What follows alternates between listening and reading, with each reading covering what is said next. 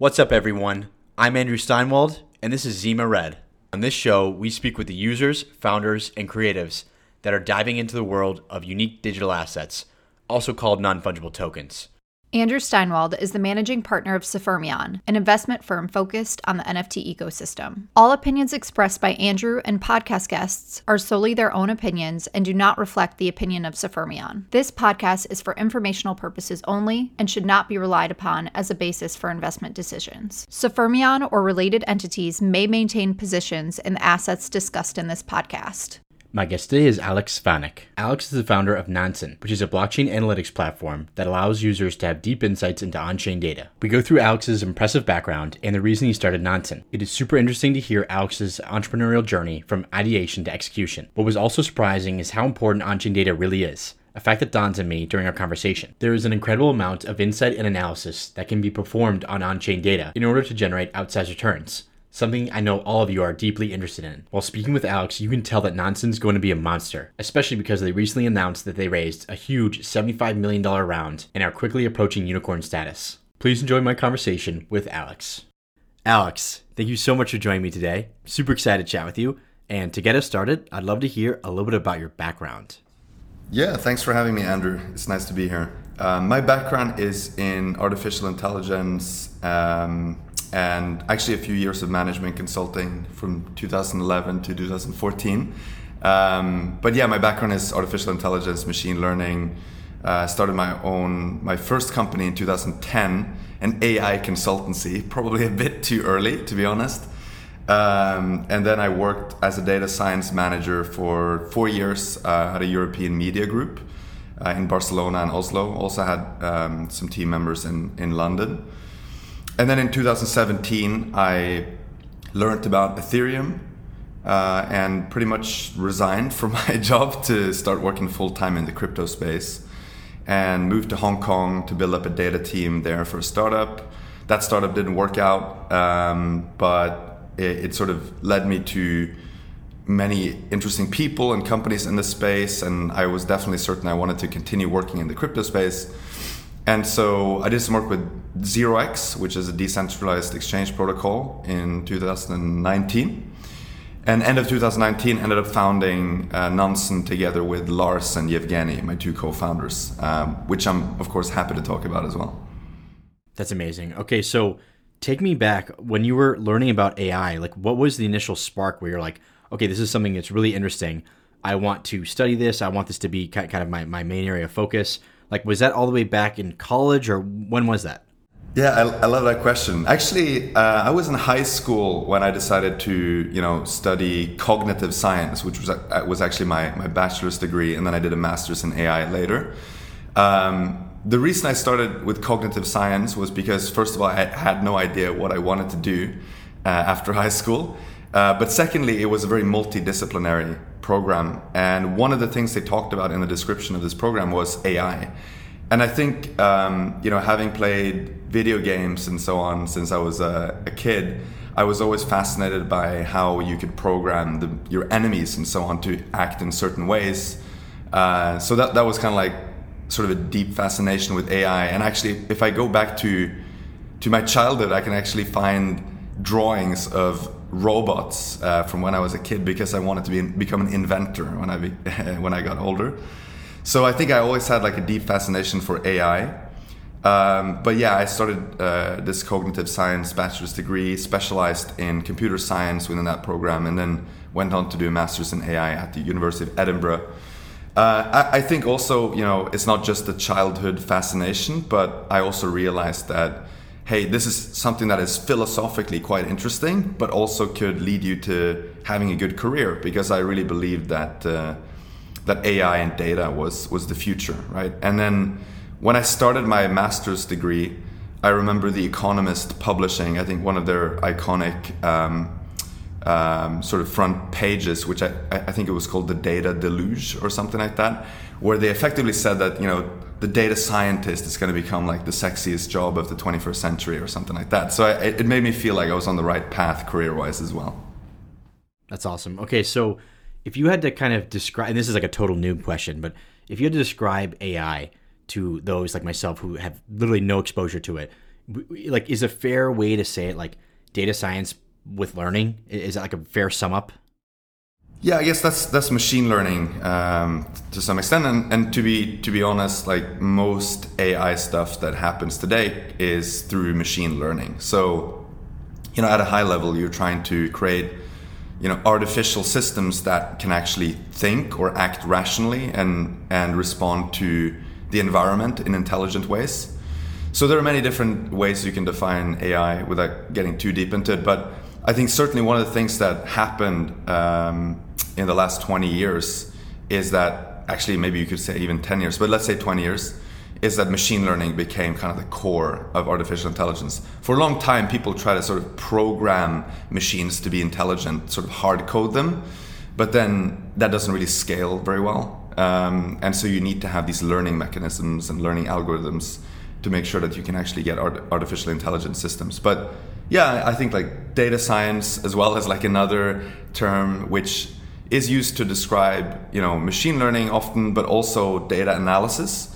So so all these things kind of overlap with each other, and you can probably spend a whole podcast just talking about the definitions of each of them. Very cool. Okay, so take me all the way back to 2017 when you learned about Ethereum. Like, what was your initial entryway into Ethereum? And what was that spark that made you realize, okay, wow, this is incredible? So I think I actually didn't find Bitcoin very interesting, to be honest, when I learned about it in like 2013. I knew people had made a lot of money on it, and I had the same sort of boomer takes on it, that it's only going to be used by criminals and what's the point, etc. Probably that ignorant take came from the fact that I'm from Norway, not because Norwegians are ignorant, but because we have a pretty well-functioning financial system in Norway, right? So you don't really see the need for something like Bitcoin. So I kind of ignored Bitcoin for, let's say, 4 or 5 years. Didn't find it super interesting, unfortunately. But then when Ethereum came around, I think there were two things that I liked about it. The first thing was that one issue I had with Bitcoin was always like, are you betting on the right horse in this game? So if you truly believe that blockchains are going to change the world, like how do you know that Bitcoin is the currency that's going to take off? Like how do you know someone's not just going to create a new currency with a better sort of monetary policy and higher security, lower latency, whatever it is, that's going to overtake it? That was always a doubt I had with Bitcoin. And then when I learned about Ethereum, I understood that this is a platform. So you can actually, there's a good chance that whatever the contender to Bitcoin might be, it will actually be created on Ethereum. So that was the first thing where it felt like, from an investor perspective, it's almost like a safer bet because you're making a platform bet instead of trying to bet on one specific application. So I think that was the first thing that attracted me to Ethereum. And then the second thing was, I started thinking about how Ethereum enables permissionless innovation, which I think is still one of the main benefits of blockchains, that you can just create something, you can issue it on the blockchain, similar to how you would put an app on an app store, except no individual corporation controls the app store. So I think even if you just look past sort of the financial applications and so on of Ethereum, that in itself is just incredible in terms of what it allows for on the innovation side. So I think those were the two things that attracted me. Number one, it's a platform bet, and number two, it allows for permissionless innovation. Okay, so at what stage did you decide, okay, this is just too exciting, I can't stand it, I need to build something in this world? Yeah, so I do think that we have to be kind of open about how crypto, on the one hand, is intellectually very stimulating. On the other hand, it also appeals to your greed to some extent. I mean, it's like there are just so many opportunities within the crypto space. And I remember sitting at a restaurant in Barcelona where I was living at the time with some of my colleagues, actually. And we were talking about this crypto space. I think it was the summer of 2017.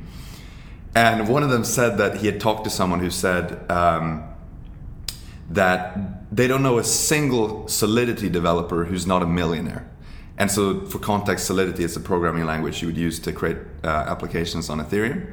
And so I guess we reflected a bit on that and thought, well, the market is kind of screaming for us to, like someone who has a bit of technical know-how and so on, to join this space, right? There's a lot of demand for it. So I think it didn't take me many months, to be quite honest. I think maybe 3 months or so after I acquired my first small amount of Ether, before I decided that I should, just take the plunge into the crypto space. And then in practice, leaving your job takes a bit more time. So probably like 6-7 months or something later, I had resigned. So yeah, and then I got this offer to join the startup in Hong Kong, and so I packed up my bags and moved from Barcelona to Hong Kong to really go 100% into crypto. All right, so can you describe to me what you did at that startup? And then also, can you describe what did you do after that startup to then go found Nansen? Yeah, so the startup, I joined as like the first or technically second employee at the startup. It was a market intelligence startup. So the idea was to kind of aggregate as much information as you could on the crypto space, and then somehow offer that to users. The sort of catch being that there was a token which was created by this company and created in an ICO, an initial coin offering. And we had to, number one, figure out how to build a really good market intelligence platform, and then number two, try to fit the token into it. And so, to make a long story short, that is actually pretty difficult, like to build a really good product and also try to make some kind of utility token make sense in that setup. And so my job was to build out the data team, which meant that I was hiring data engineers, data scientists who could help us build up this market intelligence platform. We would effectively, ingest data like news feeds, market data, on-chain data, and then try to aggregate that into like dashboards and products that we could roll out to the users of this product. It was called CoinFi, by the way. And I think we were onto something good, but it was also the funny thing is it was like 2018 when the price of Ether went from $1,400 to like $80 in a year, maybe like 10 months. And so that created a lot of problems for this startup because number one, they didn't manage the treasury very well, and that meant that the $15 million they'd raised quickly became, let's say $2 or $3 million. I'm not sure about the specifics. And they had hired a lot of people, they'd spent a lot of money, and one day they found out that, hey, we actually don't have money to continue, at least we don't have a long enough runway to keep everyone on board. So they basically shut down the whole product department, including my team and the guys that I'd hired, sadly. So this was like late 2018, basically got laid off like at the bottom of the bear market of 2018. So I had to figure out what to do next. Damn brutal. Okay, so you're out of the job. It's in the depths of the bear market. Everyone's depressed. Everyone's sad. So at that point, were you thinking like, you know what? We have a great team of people here. We're going to build our own product because we're so confident in crypto and we know it's going to come back. Or what was that process like? Yeah, just to add to that, I was also living in Hong Kong, like the most expensive housing market in the world, and I had like a 2-year lease, which was fun. But yeah, so effectively, I mean, I didn't think, hey, I'm gonna go out and sort of bring all these guys with me and do something similar. But at the same time, Yevgeny, who is one of my co-founders now, he was one of the guys I had hired for my team. And so certainly there is kind of a legacy that goes back to that startup. We also have 2 more people, one research engineer and one data engineer who were working at that startup as well, who decided to come on board with Nansen later on. So yeah, I mean, I think I did have a bit of a chip on my shoulder after that experience, and I always felt like I could do better in the sense of like managing the company and the direction. And I think hopefully I've proven that to some extent with Nansen now. Like we do operate in the same space as that startup did, except we have more of a laser focus on on-chain data, which I think is the really unique data asset for blockchains, and so we've decided to just become the best in the world at that. But yeah, so I mean, many of the things, I often say that like the leaders and managers you learn the most from in your career are the ones that you you dislike, or the ones that that you think aren't very good at their job. And it was the same. I don't mean to throw people on the bus here, but like I do feel that was an instance of that, where I had a list of things that I would have done differently, and now running Nansen, I get the chance to actually do them differently. That's awesome. All right, so for those who are listening and don't know, could you describe what is Nansen and why is it exciting? Yeah, so Nansen is a blockchain analytics platform for investors and traders in the crypto space. And we help our customers discover new opportunities, perform due diligence on those opportunities, and receive real-time notifications whenever important events take place on the blockchain. So recently, Nansen has been used a lot by NFT collectors. So if you want to figure out what are the hot NFT collections that you should be looking at, you can use the dashboards that we have. So it's kind of like, think of it as like a Bloomberg for digital assets. That's kind of one way to think about it, right? You open up your screen, you see a lot of information on the screen, and you can see what's hot in the last 24 hours. You can see like capital flow into certain smart contracts. You can see what the smart money is doing. So I think one of the unique things about Nansen, because I often get asked, isn't all this information public, right? Like, can't people just go out and look at the blockchain and see what's happening? And that is like partially true. There are, at least 3 things you need to do in order to sort of actually surface the signal in all this data, which is that's our mission at Nansen. The first thing is you obviously need to pull out the data from the nodes to make it more easily accessible through querying and so on. That's kind of the first problem. That's sort of, other people have solved that problem, so it's not necessarily super hard, but it does take time and effort and computing resources and so on. The second thing you need to do is to transform that data. So if you're thinking about like decentralized exchanges, pretty much all of these decentralized exchanges have their own formats for how they, sort of have trades. Like, what does the data look like for Uniswap versus Matcha or 1inch or 0x, right? These are different protocols, different applications, and you need to standardize and harmonize it. So you have to do that with lots of different things. So it's the same with liquidity provisioning or like lending protocols. So you need to standardize and harmonize and parse out the information. That's the second problem. And the third problem, which we are uniquely the best at in the world, is to add the real world contextual layer on top of this. So effectively associating addresses with entities in the real world. So how do you know which addresses belong to like Binance or Coinbase or Uniswap, or even funds like Alameda, 3 Arrows Capital, A16Z, and so on? And so that's actually where a lot of the magic happens, because it allows you to aggregate the capital flows on entities, and you can understand how much money is actually flowing into exchanges right now, like how much money is being taken off of exchanges. And another thing we do in that category is that we classify addresses as smart money. So instead of you having to look at 200 million different addresses on the blockchain, you can focus your attention to the maybe 1,000, 2,000, 3,000 addresses that have a track record of trading successfully on the blockchain, or that we know belong to certain funds, VCs, and so on, who have a good track record. And that means instead of just saying, hey, here's how much money in total has been flowing into these smart contracts or NFT collections, you can see here's what the smart money is actually putting their funds into.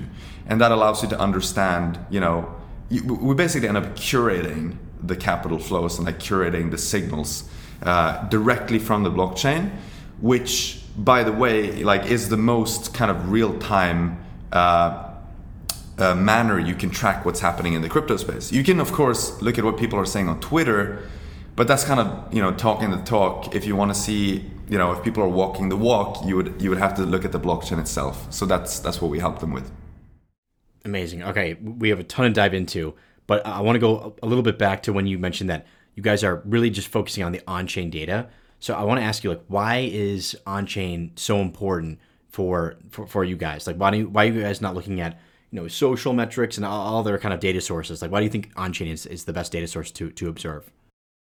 I think part of it is just intellectual curiosity. That was the initial spark for Yevgeny, for example, who created. So this my co-founder who created Ethereum ETL, which is the most used open source library to pull out data from Ethereum to use for analytics. So certainly intellectual curiosity and sort of fascination for this unique data asset, which doesn't exist, in traditional finance, right? You can see real-time transactions happening at the most granular level, so I think like that was maybe the impetus for Evgeny to start Ethereum ETL. Then I think the other part is from like a competitive perspective. Like I do see some of the analytics products in the space try to almost replicate what is going on in traditional finance and do the same thing in crypto. So for example, market data, obviously everyone needs that. News feeds, everyone needs that. But these things aren't uniquely, they aren't unique to blockchains. And so that means you can sort of follow the playbook of existing companies. But the cool thing about on-chain data is you have to make the playbook yourself. You have to figure out what are the metrics that matter, right? What is the information that we should be surfacing to our users? So I think it's just like a more fun challenge to tackle as well. And at the end of the day, I think there's also more alpha in on-chain data than most other data sources, including like centralized exchanges, news, and so on. And we kind of have the track record of that. If you speak to some of our customers, there are some amazing stories of how people have been able to capitalize on this information. So I try to be very cautious, and I don't want to promise that people can use our product and then become millionaires overnight, right? That's not the idea. But there are many examples of people who have been using our product and have discovered certain things on chain, because there's also an incredible sort of fragmentation of what happens in the crypto markets. Like there are so many different projects, there's so many different addresses to look at, that you can sort of discover these pockets if you spend enough time on this, where you might be able to discover an opportunity and then trade on it or execute some transaction on it. So I can give you one example. I was speaking to one of the top crypto funds in the world, actually at the very beginning of when we started making Nansen.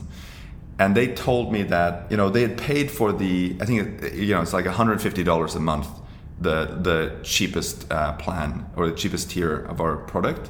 They paid for the $150, and then 1 or 2 weeks into using it, they discovered another fund accumulating the same token that they wanted to accumulate and were in the process of accumulating. So their conclusion was, hey, we need to accelerate. We need to be buying these tokens faster. And they estimated that they basically had saved something like $250,000 in execution costs because of that information. And like they paid $150 to use the product, right? So obviously not everyone can get those types of returns on their subscription cost. But there are many examples of people picking up alpha using on-chain data and then capitalizing on it. That's amazing. Awesome. All right. So I want to ask you about, I know Nansen has there's a ton of different features. There's token God mode, there's smart money, there's the wallet profiler, there's all these incredible things. Can you kind of take me through some of these? I'd love to start with token God mode. I mean, it sounds so cool. So please tell me all about that. Yeah. So that's actually the first dashboard that became really popular in Nansen. And the idea is very simple. You can plug in any token, any Ethereum token, like an ERC20 token. So it could be, it could be Synthetics, or it could be Maker, or it could be Sushi or Uni, or whatever you want. And you get this God mode view on this token. So what are all the things you would want to know about a specific token before you put money into it. So you'd probably want to know, who actually owns this token. What does the sort of cap table look like? Who are the owners today? If you look at the top 5 holders, who are these? Are they funds? Are they other DeFi protocols where the tokens are locked up? Are they exchanges? And so on and so forth. So you get that information. You also get information on who has been accumulating the tokens in the last 7 days, who has been selling them off. You get information on the liquidity of the token. So for example, which exchanges have the most tokens in their wallets. And this is a unique and different thing than what you might find on something like CoinGecko or CoinMarketCap, where you see the volume of the different exchanges. The problem with that data is that it's self-reported by the exchanges, and we know there's a lot of wash trading going on exchanges. What we show you is what assets can you find in their custody. So, you can see how much unit tokens are sitting on Binance. You can see how much unit tokens are sitting on Coinbase. And that's much harder to fudge, right? Like, it's harder to fake that data. And so you get a better sense of what the real liquidity actually is. Doesn't mean that all those tokens are for sale, of course. You can have tokens deposited into Binance without them sitting on the order book. But it gives you a really good sense of the liquidity. You also have information on like DEX trades. You see price volume charts that you would expect to see elsewhere, except we create those directly from on-chain data. So that means we look at Uniswap, SushiSwap, Matcha, 0x, 1inch, like all these different DEXs, and we aggregate the information to give you like an on-chain volume and price indicator, which again is less prone to wash trading. So it gives you a cleaner signal on the trading, on the markets effectively. So that's like token God mode. The intention was like to give people a sense of having this like kind of omniscient, all-seeing eye on the markets for a specific token. So that's why we call it token God mode. And later on, we ended up deploying NFT God mode as well, which is kind of a similar concept, although it shows different information. Awesome. Okay, so tell me about the smart money feature. Is that what you were mentioning before, where like different crypto funds, their kind of wallets are tracked, and you can kind of tell, Polychain is now acquiring this token, or what is smart money? Yeah, so smart money appears in 2 ways in Nansen. The first is that we have a specific, smart money dashboard, which focuses on the segment of smart money. So it will show you things like what tokens have the smart money wallets been accumulating in the last 24 hours, which tokens have they been getting rid of, what are their individual transactions, like literally a feed of transactions that have been made by these smart money wallets. And that can actually be quite useful to see what new protocols they're interacting with, which yield farms they're putting funds into, which tokens they're using, and so on and so forth. So, there's a feed there where you can literally see, hey, Alameda just approved usage of this token for a new smart contract, right? And that's like literally the first time they're interacting with that smart contract. You can see that in that feed. So that's a smart money dashboard. But then more broadly, there's the smart money wallets, which actually appear in many different dashboards throughout Nansen, and also in different features. So as I mentioned before, you can get real-time notifications when certain things happen. And so you could set up alerts where you get a Telegram, Discord, or Slack notification whenever some certain trigger takes place. So you might want to get a notification every time Alameda puts $50 million into another address. And, you can set that up in like 30 seconds with Nansen, which means with, every time that happens, you get a notification through any of those channels.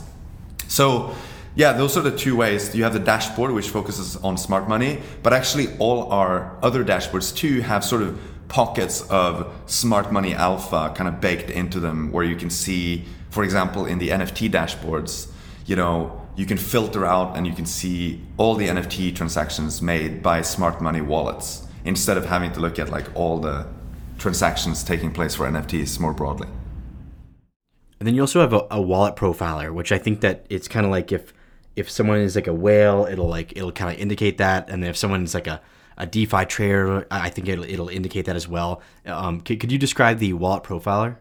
Yeah, this is another unique thing that you can do with on-chain data, because you can plug in a specific Ethereum wallet. It could also be a Polygon, Binance Smart Chain, Phantom, Avalanche, Silo wallet, and so on. But effectively, let's focus on Ethereum for now. You can plug in an Ethereum address, and you get to see things like what's their activity profile in like time of day and day of week, which can be helpful if you're trying to figure out like, you know, who's behind this address, right? That can help you understand which time zone they're located in, for example, which can be useful in many different contexts to know when they're awake, like when they're trading and so on. But you can also see related wallets. For example, have they deployed any contracts, right? Are they like maybe a smart contract developer that has been creating tokens or smart yield farming smart contracts and so on. You can see the basics like what's their token balances, but you can also see which other wallets they've been interacting with, and this can be quite useful to understand what this wallet is all about. So if you go back to before Nansen launched, I think this kind of intelligence was mostly reserved for the on-chain analytics companies that focus on like government agencies, tax authorities, AML purposes for exchanges and so on. But we kind of felt that this information should be available to all crypto users and crypto investors, right? So it feels a bit like we've leveled the playing field a bit when it comes to understanding what different addresses are. And, we feel that the man in the arena, like the man or woman in the arena, the person who's actually on the ground floor, like trading, investing, taking risks, they deserve the best on-chain analytics. And so we feel that Wallet Profiler is a way to kind of level the playing field versus some of these other analytics products that are mostly just built for like governments and large corporations. All right, Nansen has a ton of other really cool features. Could you kind of take me through a few of your favorites that we haven't touched upon yet? Yeah, like day to day, the last few months I've been using the NFT dashboards a lot, like many of our users have. So the NFT dashboards are really cool because they are just a bit, I think, conceptually easier to understand, just like NFTs are compared to DeFi. Like DeFi is very convoluted often and confusing, but NFTs, at the end of the day, at least these days, it's mostly JPEGs that people are trading, right? So you can really just intuitively understand what is going on with these JPEG assets by looking at NFT Paradise, which is the kind of overall market view of what's happening. We also have an NFT blue chip index, which takes the 20 sort of highest quality NFT collections based on some metrics that we have.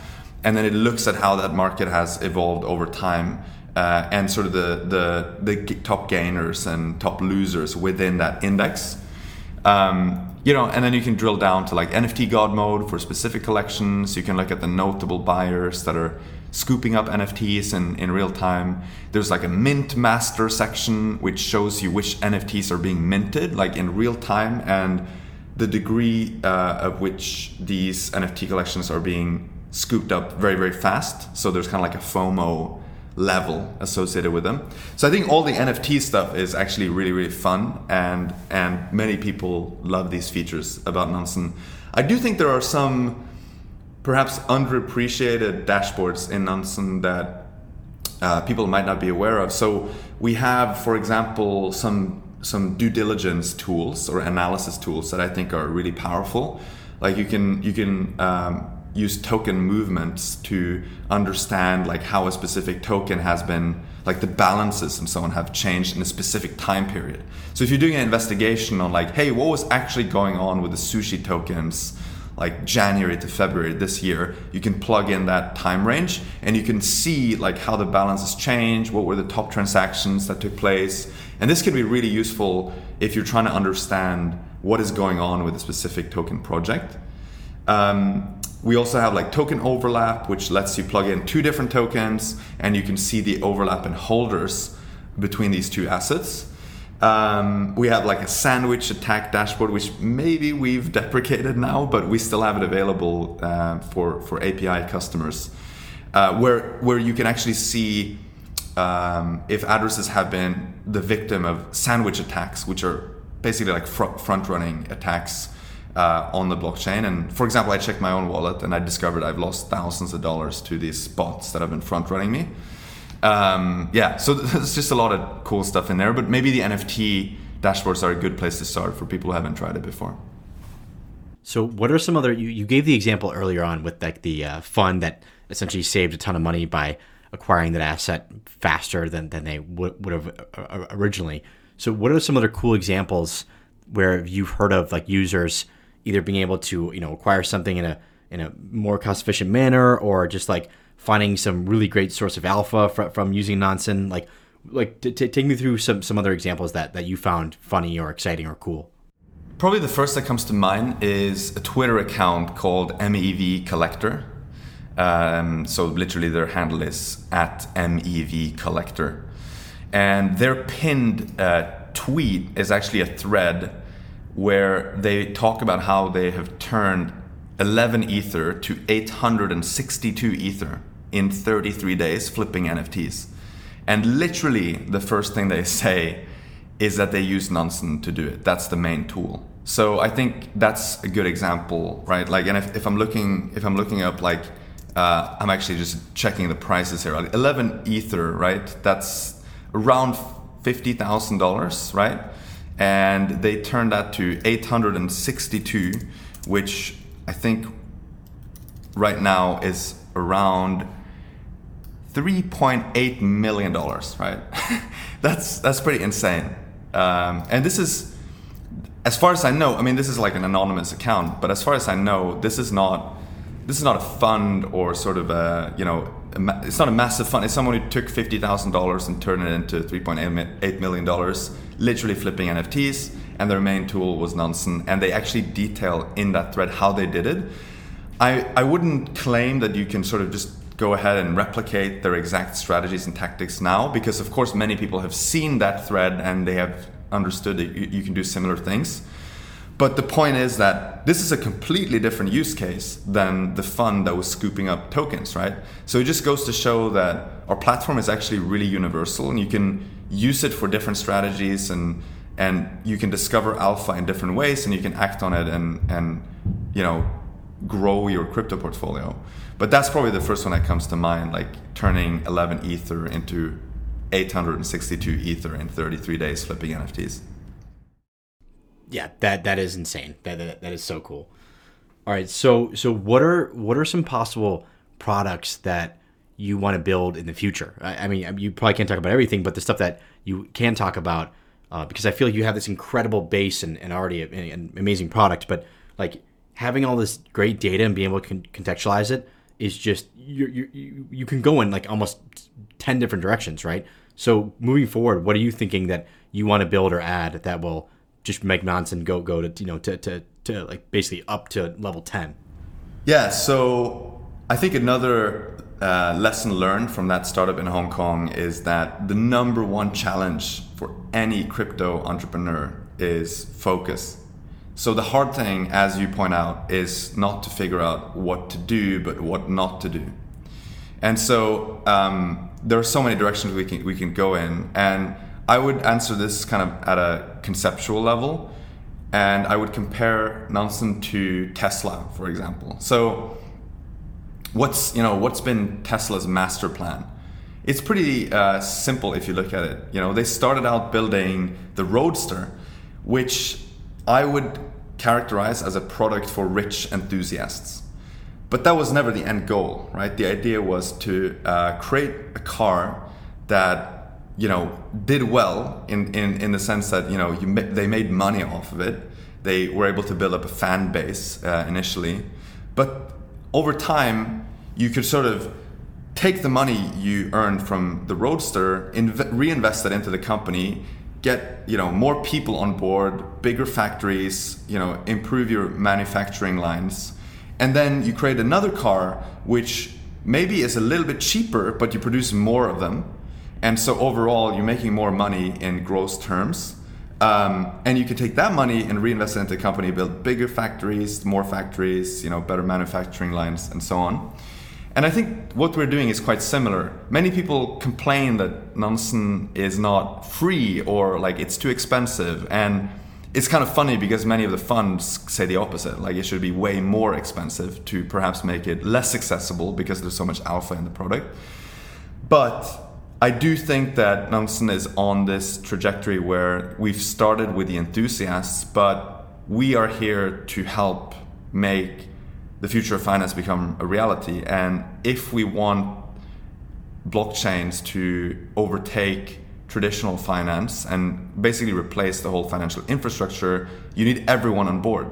That includes retail investors, right? The smaller investors, but it also includes institutions who largely, like now they're getting into crypto, in many cases they're getting more curious, but institutions need to have information before they start participating in the crypto market. So a product like Nansen is kind of a no-brainer for an institution coming from traditional finance and wanting to dabble in the crypto markets with understanding DeFi, perhaps even understanding NFTs.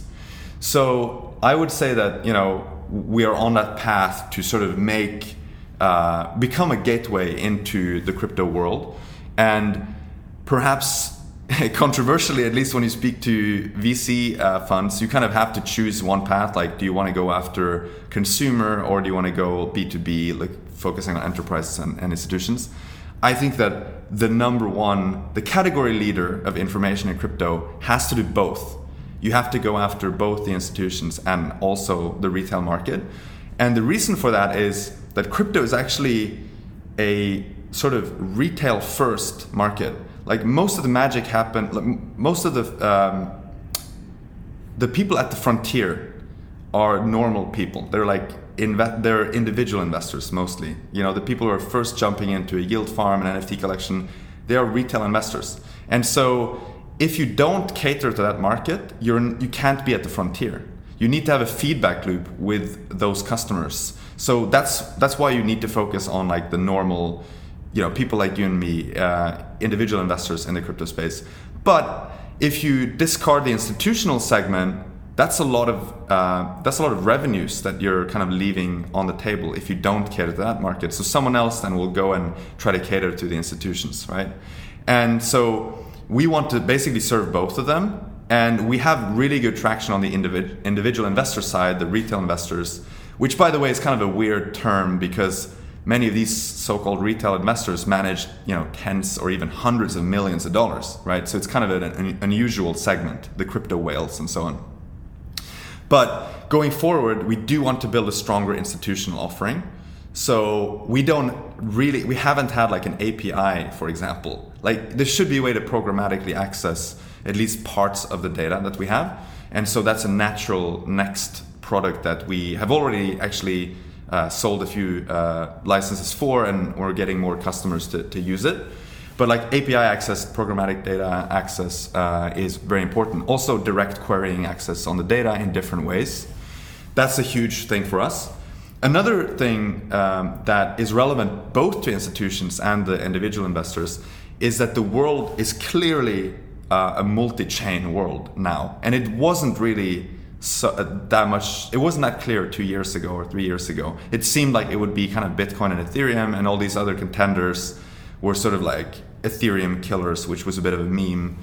But now you actually see more or less you can argue about how much of this usage is organic, but you see real human beings like using these other chains like Avalanche, Solana, Terra, Phantom, Polygon, Ronin, like all these different chains are there.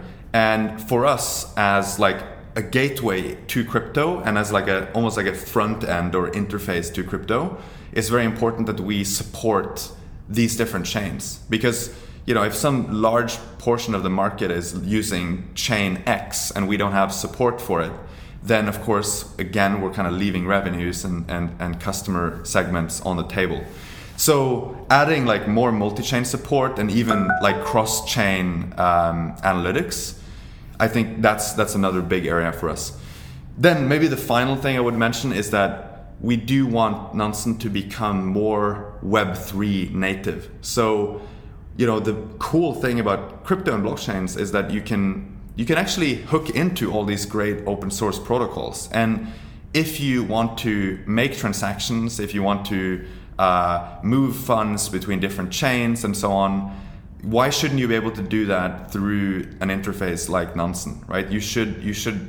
That just seems like a no-brainer to me. That if you're already using our interface to understand what's going on in the market, and you're looking at money flowing from here to there, having sort of convenience to just move funds as well, or make transactions through our interface, it seems like a no-brainer for me to do that. But of course, there's a regulatory aspect to that and so on. You need to be careful. So we're not sort of rushing into it, but I think it makes sense for us to facilitate some of the transactions and interactions that you can make with Web3 and the blockchain world as well. So those are maybe the three things I would highlight, like focusing on institutions in 2022 very heavily, beefing up a lot on the multi-chain part, and then engaging more with Web3 functionality. Awesome. All right. So do you see, is the world of crypto and NFT markets, is that moving towards a world where like quants will dominate just because it is so data rich, and because of on-chain analytics, there's a lot more transparency to what's actually happening compared to traditional markets? Or do you think that because these markets are so esoteric and still, so new, that, a lot of retail investors will continue to play a major role? Yeah, I like to say that DeFi, has brought the capital, and NFTs bring the people. And I think that sort of reflects a bit, who the main participants are in these two markets. So DeFi, I think, will be perhaps more dominated by whales and like larger funds that kind of understand these very complex financial products.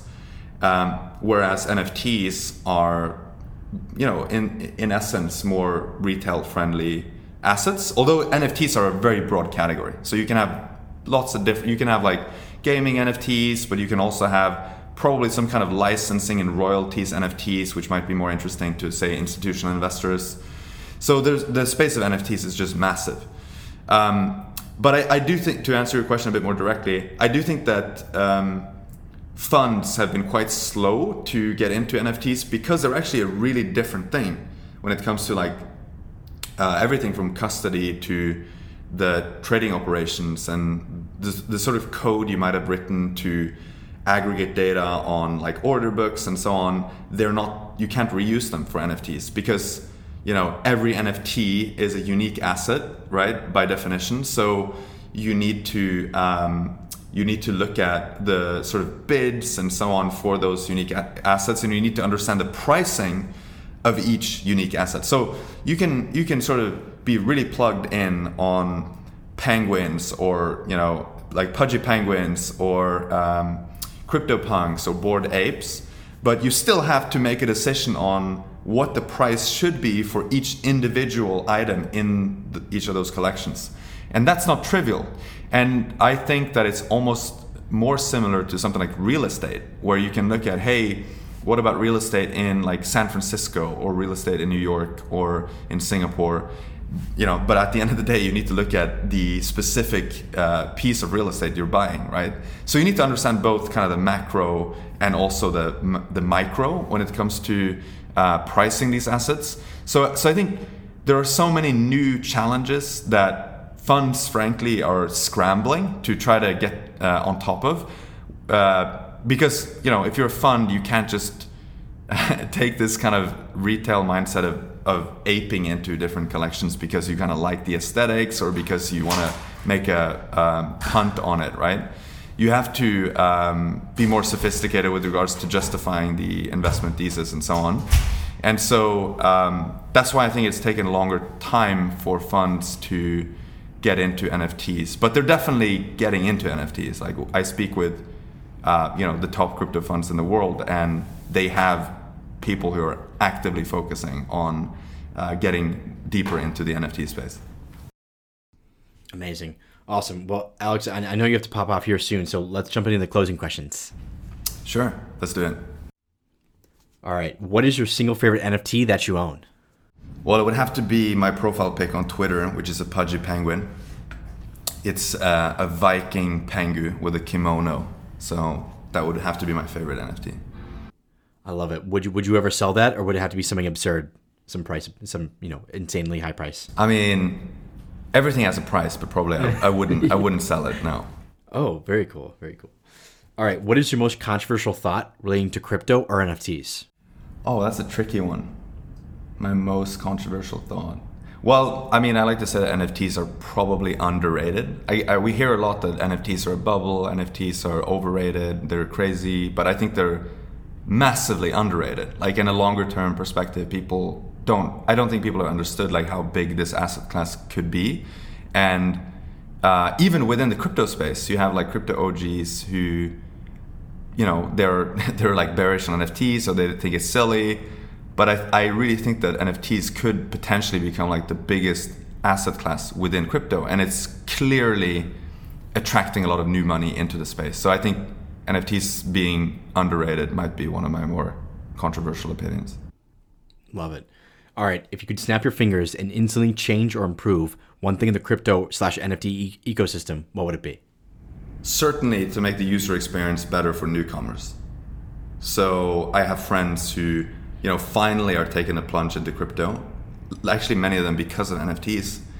But the onboarding process is just terrible. So you have to choose between going through mega clunky processes where you lose out a lot of money on transaction fees, or to onboard more directly, but then pay even more on transaction fees. So I think, if I could snap my finger, it would certainly need to be the onboarding process smoother for newcomers.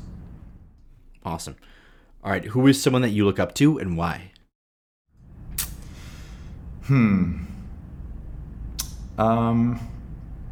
guess there are many people to look up to in this space, which is great. There are a lot of role models. Maybe another like slightly controversial one, but I actually think CZ from Binance has had an unbelievable success with Binance and has done a lot for the crypto space, and maybe for various different reasons he like doesn't get as much love as he did in the beginning, but I think he's been clearly, as an entrepreneur, he's amazingly successful, and I think he's done a lot for the crypto space. And then you can have different opinions about Binance or many of the things they've done, but I do think CZ as an entrepreneur is certainly someone I look up to. Love it. All right, last question. Where do you see the NFT ecosystem in 3 years? Yeah, 3 years feels like long enough that even if there is kind of an NFT bear market, which I don't know if it will happen or not, you might go through that and then, we might be back on the next cycle in 3 years. So I think I definitely think that gaming is one of the short to mid-term applications for NFTs. So in 3 years, I would expect that several, leading game studios and game developers have actually started using NFTs in their games. Maybe also on the flip side, some of the more crypto native gaming studios will become a leading gaming studio. So there's kind of two ways to arrive at one of the main game studios being NFT native. So I think blockchain powered gaming is one of those big areas. Then I would hope to see a bit more of the, say, like music, right, being more present in the NFT world, where you can trade. Maybe you can own a piece of a song or an album or something like that. But it is harder because you have more middlemen there. You have licensing issues and so on. But in 3 years, I think that's a long enough time that we could see people actually owning assets from the music world, which I think would be amazing. And then I would also expect that many of the top artists in the world, it could be like, illustrators, graphic designers, fine artists and so on, many of them will have created NFTs and successfully so. So I think those are at least three areas where 3 years from now I would expect to see that happen. Love it, Alex. Well, Alex, I appreciate you jumping on and taking the time. This is a blast. I really love learning about your background and diving really deep into Nansen. and everything you're doing there is just incredible. If people want to find out more about yourself, find out more about Nansen, where should they go? What should they do? Definitely go to nansen.ai. That's our website. On Twitter, you can follow me at Svanevik. That's the letter A and my last name. You can also follow Nansen_AI on Twitter. So those are probably the best ways to go. Awesome. Alex, thank you so much for coming on. I appreciate it. Thank you so much, Andrew. It was great talking to you. Have a good one.